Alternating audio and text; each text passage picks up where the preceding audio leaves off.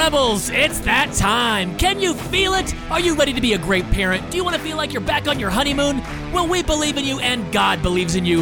Rebels, it's time to join the rebellion. It's time for Rebel Parenting. Whoo, Rebels, we got a program for you today. I got to tell you, we don't shy away from topics. We started off talking about awkward stuff. We're going to keep going talking about awkward stuff. And we're going to talk about sex addiction today. And today's podcast is sponsored by TriNova, Amazon.com/TriNova, code word RebelPod for 20% off everything they sell. In fact, if you go to Instagram at James Ryan Dobson or on Facebook at J. Ryan Dobson, you can see photos of me with the TriNova foam cannon washing the Atomic Mom's car. It is all the fun in the world. It makes you want to wash your car, spraying giant buckets of foam all over it like that. And we are using the all-purpose cleaner and the dish soap all the time. Dish soap, blue agave, all-purpose cleaner, white tea and thyme scent. Ooh. It is fantastic. Laura cleaned the kitchen the other night. Oh my goodness. It was so awesome. It smelled so good. I dug it. So thank you to TriNova, Amazon.com/TriNova, code word RebelPod. Our guest today is Marnie Faree. Usually when you hear sex addiction, you think about men. And women struggle with it too. There is so much shame, there is so much guilt, and Marnie dispels a lot of that in today's program. She's also written a book called No Stones. You can find that on Amazon or wherever books are sold. So without any further ado, here is Marnie Faree on today's edition of Rebel Parenting. Marnie, thank you for coming on the program today. This is, it's an awkward subject. It's a difficult one. It's messy. It's sticky. It's not talked about enough. Yeah. So, by all means, thank you for being vulnerable, for sharing your story, for writing this book, and for being here to help out all the parents on Rebel Parenting. Thank you. I'm honored. More and more conversations need to happen about the topic of sexuality and sex and challenges around those issues. So I love doing this. I'm glad to be with you. Thank you. I'm going to start with something you wrote in your book. And I think it's a great way to start this program because there's so much shame, there's so much guilt, there's so much finger pointing and scarlet lettering and all those types of things going on. And you wrote this, your daughter wrote the foreword to your book, which I think is beautiful. This is from page 162. I encourage you, dear one, to respond to the part of your spirit that wants to get well. She's the one who prompted you to pick up this book and read this far. She is the one who's reaching out for help. Listen to her. Foster her. Nourish that healthy part of you to increase each day. When her influence grows dim beneath the power of addiction, take a time out and be still. Search within for even the smallest glimmer of her motivating presence. Ask the help of the one who will not throw stones. Ask to be reminded of your desire for healing.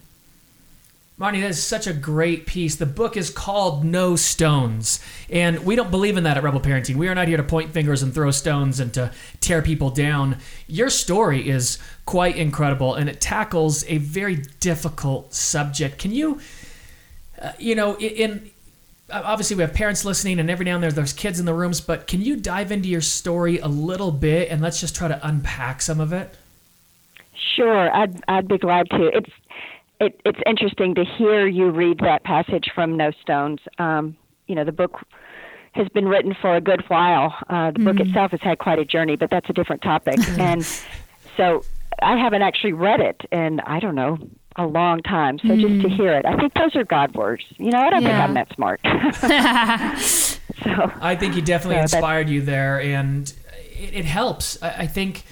we say it here on Rebel Parenting all the time. The loudest voice in a woman's head is the one saying she's doing a bad job. And we just don't believe it. And you had that voice for a long time. Oh, sure. Let's talk about your story a little bit and how you unpacked it and how you got rid of that voice. I'm glad to. It is. People tell me quite a story. I'm not sure I have that perspective because it's just my life. But I would say all across the country, I am a grateful recovering sex and love and relationship addict. So I have lived the story of feeling stoned, both from the inner voices of shame that enveloped me and from others around me, and had been through a process of healing and redemption. And the redemptive part is the main focus of the story. But I would love to tell you just the briefest of the overview. I'm a PK, so I imagine that many of your listeners resonate with that in terms of the initial standing for a preacher's kid. So I grew up in a Christian home and with parents who dearly, dearly loved the Lord. And there were also a number of challenges. My mother died from cancer when I was 3 years old. Wow. So that early attachment loss, as I understand today, was just pivotal and enormous, as it would be for anyone. And our family wasn't equipped to deal with that loss and the grief and a lot of things associated with that. My father, who is now been deceased for a number of years, just very much a man who loved God and a brilliant speaker and writer and thinker, and brought probably thousands and thousands and thousands of people to Christ. Also, however, at the same time, it's what I call the big and in my life. All of those things that I honor and that were helpful and true. And the other part was his secrets. He struggled all of his life with different forms of sexual addiction. And his addiction brought perpetrators into our home. And so I was sexually abused by a variety of different people. But the longest and most powerful was a man who was his quote, best friend and a companion for my father.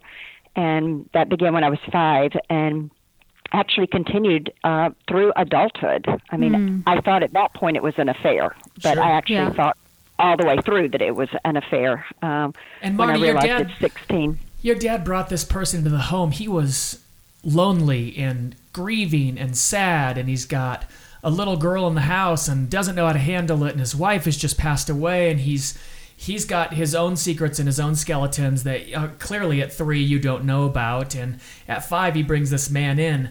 And you've lost your mom. I mean, Laura knows this firsthand, having lost her mom. But you're reaching out and you need someone. You've got this authority figure in the home. Those are some powerful relationships taking place there. A person your dad brought into the home. It's his quote unquote best friend. Wow. Yeah. Yeah, and there were, in retrospect, of course, both clinically and spiritually, but I have quite the clinical lens because of my own therapeutic journey and then my clinical training. Yeah. It's almost a of course scenario. Okay. As all the pieces get put together. The reality, though, Ryan, is there were many, many, many men, and so it was a good bit more complicated. My father was just like me. He was coping and medicating the only way he knew how from his own experiences of victimization. So, the Bible talks about the generational sin passes from generation to generation, and so that certainly was true. Looking back, probably by the time I was 17 or 18, I would say I was a full-blown sex, love, and relationship addict because I wanted to fill my own black hole inside, which, of course, I could not name or understand at that point. But I wanted to fill that need for attention and affirmation and validation and presence, especially. And the only way I knew how to do that was through sex and through giving myself away. And there were tons of good Christian, both adults and kids on the college campus where my father was an academic dean as well as a full-time preacher, who were real willing to tell me that I was just fabulous and great and really soothe the affirmation wound if I would be sexual with them. And I was very willing to be sexual with them if they just told me I was okay. Yeah. So it was a big setup that we see. I hear this story, y'all, time and time and time and time again at Bethesda workshops or at people women especially who've read my book, No Stones, and they're just saying, this is my story. So it's such a sad universal of how Satan takes woundedness and pain that is not our fault and manipulates all of that wound and comes up with that, quote, perfect solution. Yeah. Perfect. That's right. To salve those wounds. And so it's something I hear always. Wow. At first, I want to dive into two things, but can you just give our listeners a definition or some terminology for sexual addiction, just so we can clarify? Sure. Sexual addiction is a real thing, despite some in the media and different places that say it isn't. Okay. It is most closely akin, it's called a behavioral addiction. Think about food, eating disorders of various types, and think about gambling. That we now understand, and the American Society for Addiction Medicine, for example, and others are very much coming into the forefront and saying behavioral addictions are real. Okay. So sex addiction, though, like any addiction, has some components of how do we separate whether this is, quote, just, please see those air quotes here in my office, just sexual sin. Okay. Or if it's progressed down the continuum to addiction. And you can look at that by looking at 4 really quick components of what makes something addictive rather than just sin or a problem. And the first is compulsion. Okay. Is this something that somebody feels compelled to do? The Apostle Paul talks about, I don't understand what I do. Oh, right. What I want. The good I don't do and the bad I do. That's compulsion. Okay. And so when someone is trying to stop whatever the behavior is and aren't able to, despite best efforts, that's compulsion. That's obsession. It becomes an organizing principle of life. It's just something that's always on the mind. Okay. Yeah. Continuing despite negative consequences. Okay. And we see that, of course, with alcohol or drugs. Yeah. A lot more easily sometimes. And then tolerance. There's a huge neurobiological factor in all of this, and that just simply means it takes more and more to get the same result. So escalation is another word for that. Okay. You'll see the person who may be, again, just looking at pornography, and there'll come a point before too long where that's not going to be enough, and they're going to escalate to, most of the time, to either different harder core, if you would, pornography, or they're going to go on to other behaviors that are crossing the flesh line, it's called, that are actively involved with other people. Marty, my dad studied this. In the 80s, he was asked to be on the Attorney General's Commission to study pornography. And at that time, the general belief was that pornography wasn't bad at all. It was just no big deal. Right. It's spice up your sex life, and it's really not that big of a deal. And I've heard people talk about that commission in recent years, and there's a lot of discrepancy and a lot of misinformation about it. One is that they were looking at softcore pornography, Playboy, Penthouse, things like that. That's not what they were dealing with. They were dealing with very serious, hardcore pornography, abuse, things that I don't want to talk about and get into on here. It was just the tip of the iceberg for what was coming. Pornography is so insidious. It has gotten so far into our culture, and Christians aren't talking about it. Pastors rarely talk about it. I mean, we are unique in that we opened our broadcast. Our first broadcast was on pornography addiction. Oh, good for you. Well, I'm glad that you say that. Not many people say that. Not many people were happy with the song. I'm thrilled with that. Yeah, because it is everywhere. I mean, it's true. We had Trey Dixon on from True North Ministries. 90% of the men that go through their programs are struggling with pornography. I mean, it is a big deal. When you talk about escalation, I remember my dad interviewed Ted Bundy the night before his execution. Wow. He said it's the hardest thing he's ever done. And it's not for everyone, and my dad would be quick to point that out. Not everybody goes down Ted Bundy's path. But he clearly stated in his interview, it started with finding pornography. He found a magazine, and it escalated, and it escalated, and it escalated to acting out, and then it escalated further where, acting out sexually with women wasn't enough, and it got to the point where he became a serial rapist and serial murderer over time. It's not everybody, but the escalation nature of an addiction, that's where this goes. The addiction to pornography, the addiction does head down an insidious path. So you also say in the book that sexual addiction isn't really about sex at all. It's about intimacy. Exactly right. It's an intimacy disorder. Yeah. Can you talk about that? That's a big one because, we coach couples, and when you've been cheated on, when your spouse has cheated, it's so personal. It feels so what, am I not enough for you? All those types of questions come out when, in fact, this really isn't about sex, and it wasn't for you. Can you unpack that side of this disorder? You're exactly right, and that's quite a misunderstood thing. And unfortunately, within Christendom at large, I think that aspect of acting out sexual addiction, pornography even, as an intimacy disorder is missed. And so we come at the issue with a lot of behavioral stuff, just stop and those kinds of things, which are not going to be successful long term. I think my story illustrates this concept. My father was such a wounded man, and he had lost his wife, whom he dearly, dearly loved. And in the 50s, there weren't single parents, raising kids. Yeah. Especially not a pretty big deal preacher. And so he's living life in a fishbowl. And who is he supposed to talk to about his own challenges? Yeah. But even who's he supposed to talk to about the grief over his wife?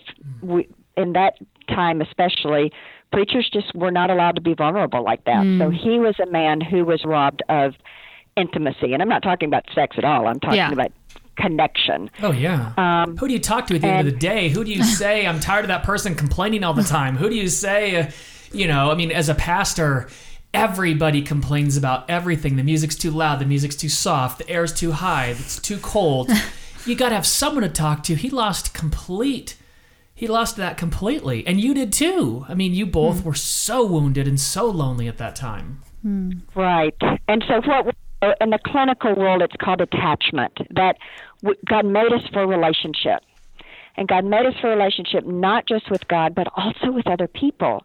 And we miss that sometimes. And I hope this doesn't sound heretical, but sometimes we focus so much on God, which obviously is great, but we forget that we need Jesus with skin on. We need God with other people. Yeah. And we need community. And no one can do life alone. And so when we're absent those healthy coping skills, when we're absent a healthy community, when we are carrying all of that shame from painful experiences and all the false core beliefs about that, all of those are characteristics of an intimacy disorder. And what did Satan know is the best false solution? False intimacy, Schomburg calls it. Sex. So what we're really wanting is that deep connection. It's a spiritual connection. It's an emotional connection. It's an attachment connection. And we are hardwired for relationships, healthy relationships with other people. And when those are absent, there's a plethora now in our pornified nation of pornography and other things that will fill that gap actually awfully well in the short term. Yeah. We're seeing that so often in young men. You get college-age men, and you think of the era they've grown up in. How do you be a man in the age of feminism? And you're supposed to not, don't hold open doors and don't carry things and don't wrestle and don't be manly. And the relationships are complicated, and how do you communicate all those things? And then all of a sudden, hey, pornography. And you've got this generation of boys that play video games, and they look at porn because it's just too complicated. And we're in trouble. And women are doing it too. It's just everywhere. Yeah. That's what I wanted to ask. Like, how prevalent is it in the church? Because I was talking to someone about this subject, and I said, in her book, she describes that it could be the lady sitting right next to you in church service. So, what's your estimation of the problem that we're looking at? It is a tsunami. Really? It is epidemic. Okay. Absolutely. Sex addiction, I believe, especially in the form of pornography, is the addiction of choice among Christians. Really? And so how do you think we could combat it? Like as an individual sitting here, I know I do have some friends that have struggled with it, and they've come out and they're doing great, and they've got a team around them to help them. And we want to talk later about some tools to get into the recovery. But how do we start attacking this as Christians? I think we do it one family and one voice and one sermon and one podcast at a time. Nice. We need Christians who are standing up against our culture, not in a ain't that awful way, though the culture is horrible, but in a calling it out for what it is and teaching young people that all of the sexualization and the whole pornified culture is teaching them such false messages, and we need to teach our young men different messages and our young women, because the pornography of today is violent, and it's demeaning, and it's very different from the Playboy that I found under my father's bed when I was 5. You know, Marty, vastly different. It is. It's vastly. It is progressed so quickly. The internet creates a niche market for every single person out there. It has progressed very, very, very quickly. And, you know, in a way, you worry about this because Christians don't like to talk about things like this. We don't like controversy. We don't want to talk about it in church. And I understand it from a pastor's point of view. You don't want to split your congregation over issues. And I mean, we are really behaving in a really naive way, not a bit, but a super naive way, hoping our kids don't stumble on this. It's just a hope. And that hope is baseless because it is out there. How do we start talking about it? How do we... Teens, yeah. You know, when you go to your pastor and you say, you know, we got to talk about this, I can see the look on their face like, are you kidding? I'm not touching that with a 10-foot pole. I'm not going to talk about that. I'm not going to talk about homosexuality. I'm not going to talk about abortion. And I'm not talking about Trump. I'm not talking about those things in my church. But without it, we're destroying our churches and we're really setting our young people up for failure. Right, we are, because we're still, and this isn't a bad thing, but we're still, you know, holding out some what we call biblical values around sexuality, and we define that, but we're not equipping this generation with any tools to help them achieve that. What are some tools that we could equip them? I think, again, if we start at the youth pastors, which are going to take the senior pastor or whatever. Yeah. That's going to take that person's approval. But I really think, Ryan, maybe one of the reasons we don't talk about it is because so many Christian leaders struggle with this themselves. And so they don't want to open this Pandora's box because maybe their secret might come out too. I see that at church after church after church where I'm minister or we're having their some of their church leadership come through Bethesda workshops, which is our program around helping treat pornography and sex addiction. It's just so endemic that it's hard to talk about because, you know, I'm talking about me. Sure.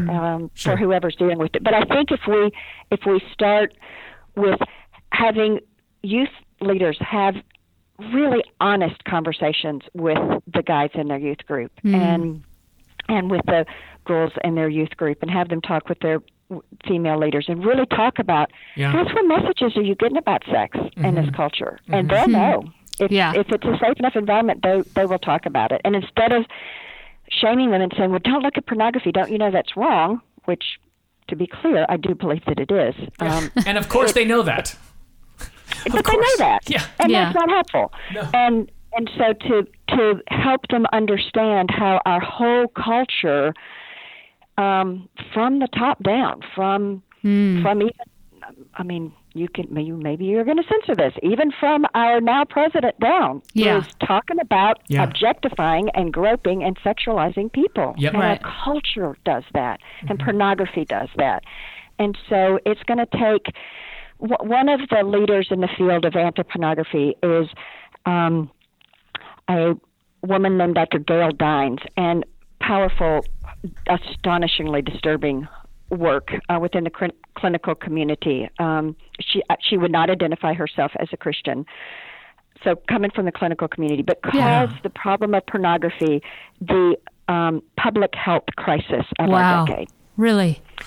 Because of the violence, because of the sexually transmitted diseases, because of the violence that is leading to more violent, non-consensual sex. Okay. Because of the ways that it's rewiring people's brain and the attention issues, because of the enormous public health cost, the enormous economic cost in the workplace. It was so fascinating. I heard her speak at a big clinical conference about this time last year, and I sat there and was mesmerized by the horrible things she was saying. and at the same time really grateful that now here's a very prominent researcher saying these things so that the culture can't say, oh, it's just you Christians who say sex is bad. So crazy. Somebody, you know. So it's so interesting that there's now a movement, but she says that it will take a public health outcry the way it happened around tobacco. You know, who would have thought 20 years ago that you couldn't have tobacco in public anywhere? Correct. But our culture managed to do that when they realized what a big deal this was, even though it was such a part of the culture. Yeah. And it's going to take something like that around pornography. But I think it's also going to take those of us who have struggled to tell our stories, because it resonates with so many bajillions of people out there, and for the church to begin to talk about it. I think silence in this area is a great sin of the church, to not call out this issue and provide some help, real help. Marnie, I couldn't agree more.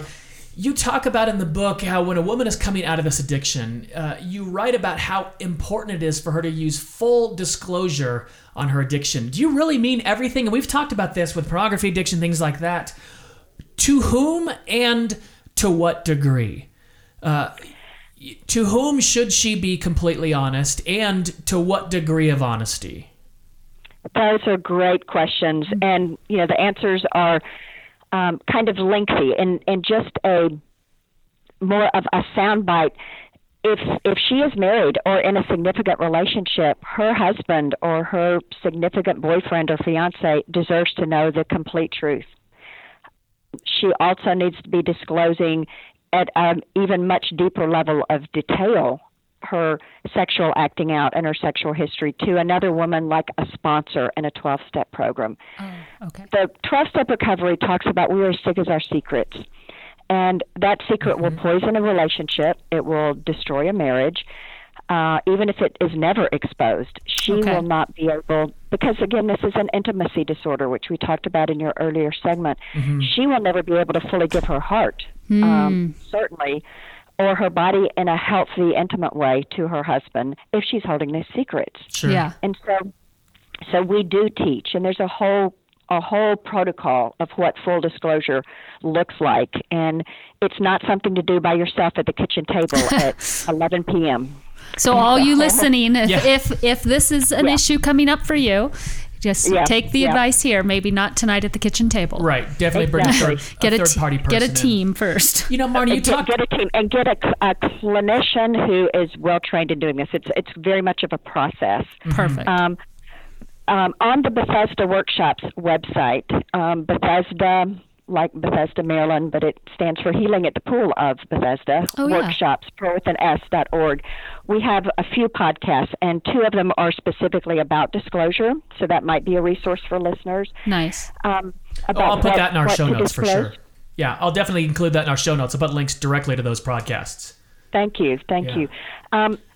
But again, disclosure is one of the early steps in rebuilding trust, and a relationship based on trust is part of what's required for a relationship that is intimate. And again, I'm talking much, much more broadly than around sexuality. Okay, yeah. So disclosure is important, but an individual is going to need a lot of help with the shame, with the secrets, the hiding, the coping from caring Christian people, and almost always from a therapist who's well trained in help in these areas.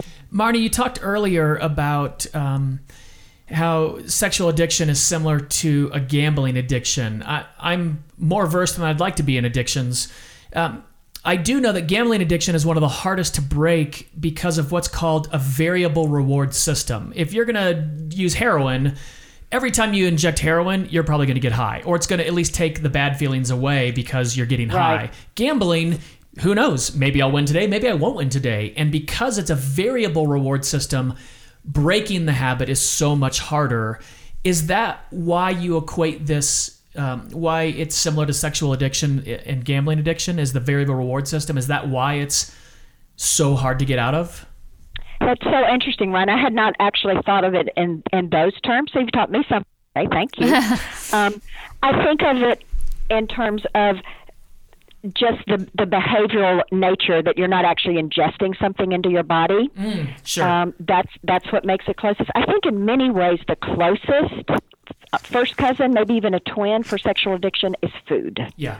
Because we require food to live and to survive, and we are made as sexual beings. God created us as sexual beings. That doesn't necessarily mean having sex in any of its forms, but we are made fully sexual. And so both of those are core to how God made us and who we are and all of our natural needs and urges. And so there's a whole lot of interlap and intertwining and overlap between sexual addiction and food especially. But this idea of variable reward, I think that especially fits to pornography, back to what we were talking within your earlier segment, because you click on this link and maybe you get something that really you like in terms of pornography and fires you up, and maybe you don't, but you can keep clicking. Yeah. And so it's just this constant, just unending supply. And some of it is going to be exactly matched to your arousal template and really be your thing. And it's like, wow, I have hit the proverbial jackpot. Yeah. Yeah. Marnie, why do you say that healing from trauma is so important? You know, a lot of people, we just want to move on. Listen, some things happened in the past. I don't want to think about it. I don't want to bring it up. I don't want to tear the Band-Aid off that wound again. I just want to move on. I was working with a coach a couple of years ago, and his daughter had been molested. And you know, it's been a few years. She's been in intensive counseling and outpatient counseling, all these kinds of things. And there are trigger points, which I understand. And it was a while ago, and he was frustrated and he was venting to me, although I see, you know, it's hard to hide your feelings. And he was like, my goodness, when is she going to get over this? And I was like, oh, well, maybe never. I mean, right. You know, so why can't we just put it in the past? Why do we need to heal from this? Why do we need to revisit those? Why do we need to have full disclosure? Why do I need to go to, can I not just put it in the closet? Can it just go away? Can I just put it in the safe and lock it and go away? Yeah. Why is the healing process so important? Because it is a process, and all of those things you mentioned are the easier, simpler routes that people want to do, and they're totally ineffective. Think of trauma. That is the engine that is driving someone's behavior, whether they're aware of it or not. And there's a huge neurochemical component about all of that. Trauma rewires the brain. And in terms of sexuality, we become attached neurochemically to the things that have deeply impacted us. Neurons that fire together, wire together is what it's called. So if early experiences of sexuality were wired neurochemically around even just the 11-year-old boy who's hiding this image that's up on his tablet from the mom that might be walking into the room, that's a huge hit of adrenaline and of arousal and of shame, and those things start to get paired. And so a healing process, even deep within the body and the spirit, I think we would call it as Christians, needs to unwire those things from firing together. And I think we're learning so much more, including by great Christian writers, Kurt Thompson and others, about the brain and about how all this works, that we're coming to understand how these processes work that keep someone stuck or keep someone from being unsuccessful when they haven't addressed their trauma. I love, though, what you're saying to this pastor about, you know, it may never be healed. It's like the person who, for whatever reason, has had a limb amputated. When's she going to get over that? Well, actually, never. But she's going to learn how to function without that limb. It's a different kind of new setting.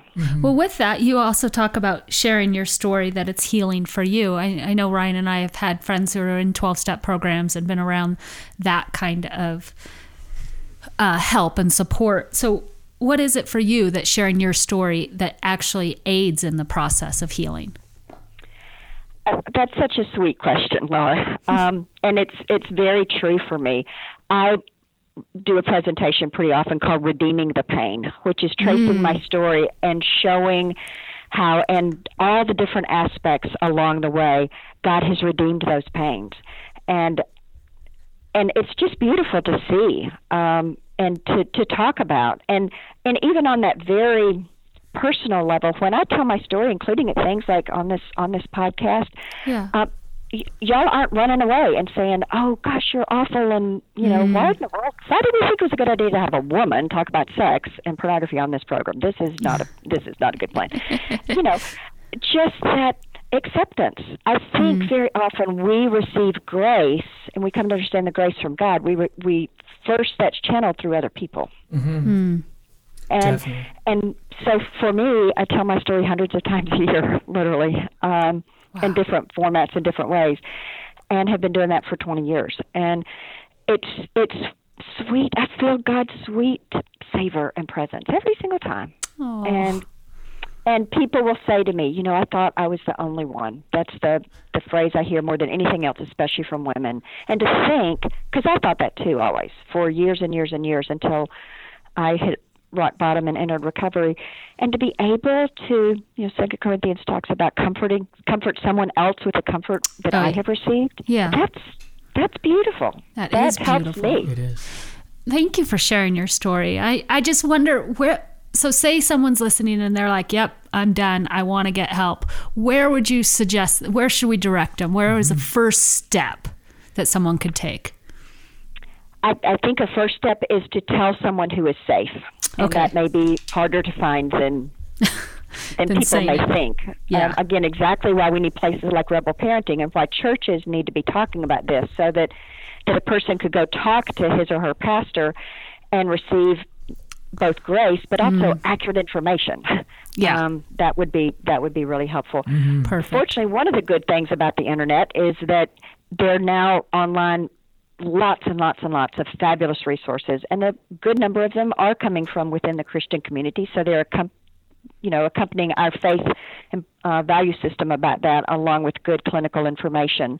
So there are places like that. I mean, I don't want to just tout my own program, because there are a lot out there who are being helpful, but the Bethesda website has a lot of thank you. We do think so.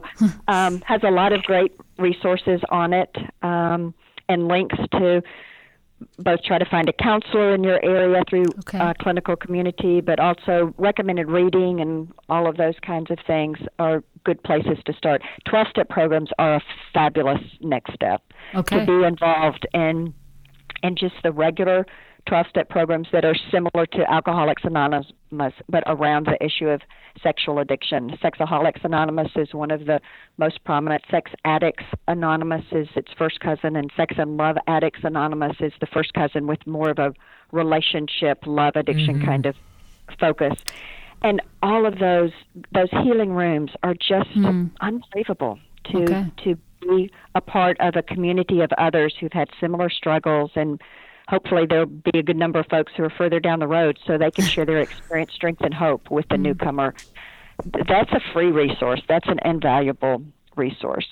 All you listening, that's free. Yeah. So it just takes getting up and walking through the door. Definitely. Right. Which is an extraordinary hard thing to do, unfortunately, but at least it's free. Yes. That's right. Yeah. That's right. Yeah. Marnie, we appreciate you. What an amazing, it's hard. I was so nervous about doing the broadcast, and how do you say, it's a great broadcast, but it is. It's a great, this broadcast is actually going to bring hope and healing to a lot of people. There are people there that are thinking, I don't know, I've been stuck in this for so long. I tell you, follow this advice and these directions, and you will receive help. And we couldn't have done it without you, Marnie. We appreciate you. Thank you. Thank you. I'm very, very honored to have this forum and to hopefully reach a lot more folks with the idea of healing and redemption are possible. Our special thanks to Marnie for coming on the podcast and being so honest and so open and so vulnerable. We really do appreciate her. Also, special thanks to the Voice of the Martyrs. Persecution.com is their website. They've been helping those around the world who are being persecuted for our gospel for more than 50 years. We appreciate them so much. Please go to their site, check out what they do. Tell them you found them at Rebel Parenting. God bless, Rebels. We'll see you soon. Rebel Parenting is produced by Rebel Media House, and when you need a little help with your marriage or parenting, and everyone does, you can find it at rebelparenting.org. Sign up for the Rebel update by texting the word REBEL to 444999. That's REBEL, and the number is 444-999. We love it when you share Rebel Parenting with your friends and family, so thank you. God bless. Thanks for spending your time with us, and we'll see you next time for another episode of Rebel Parenting.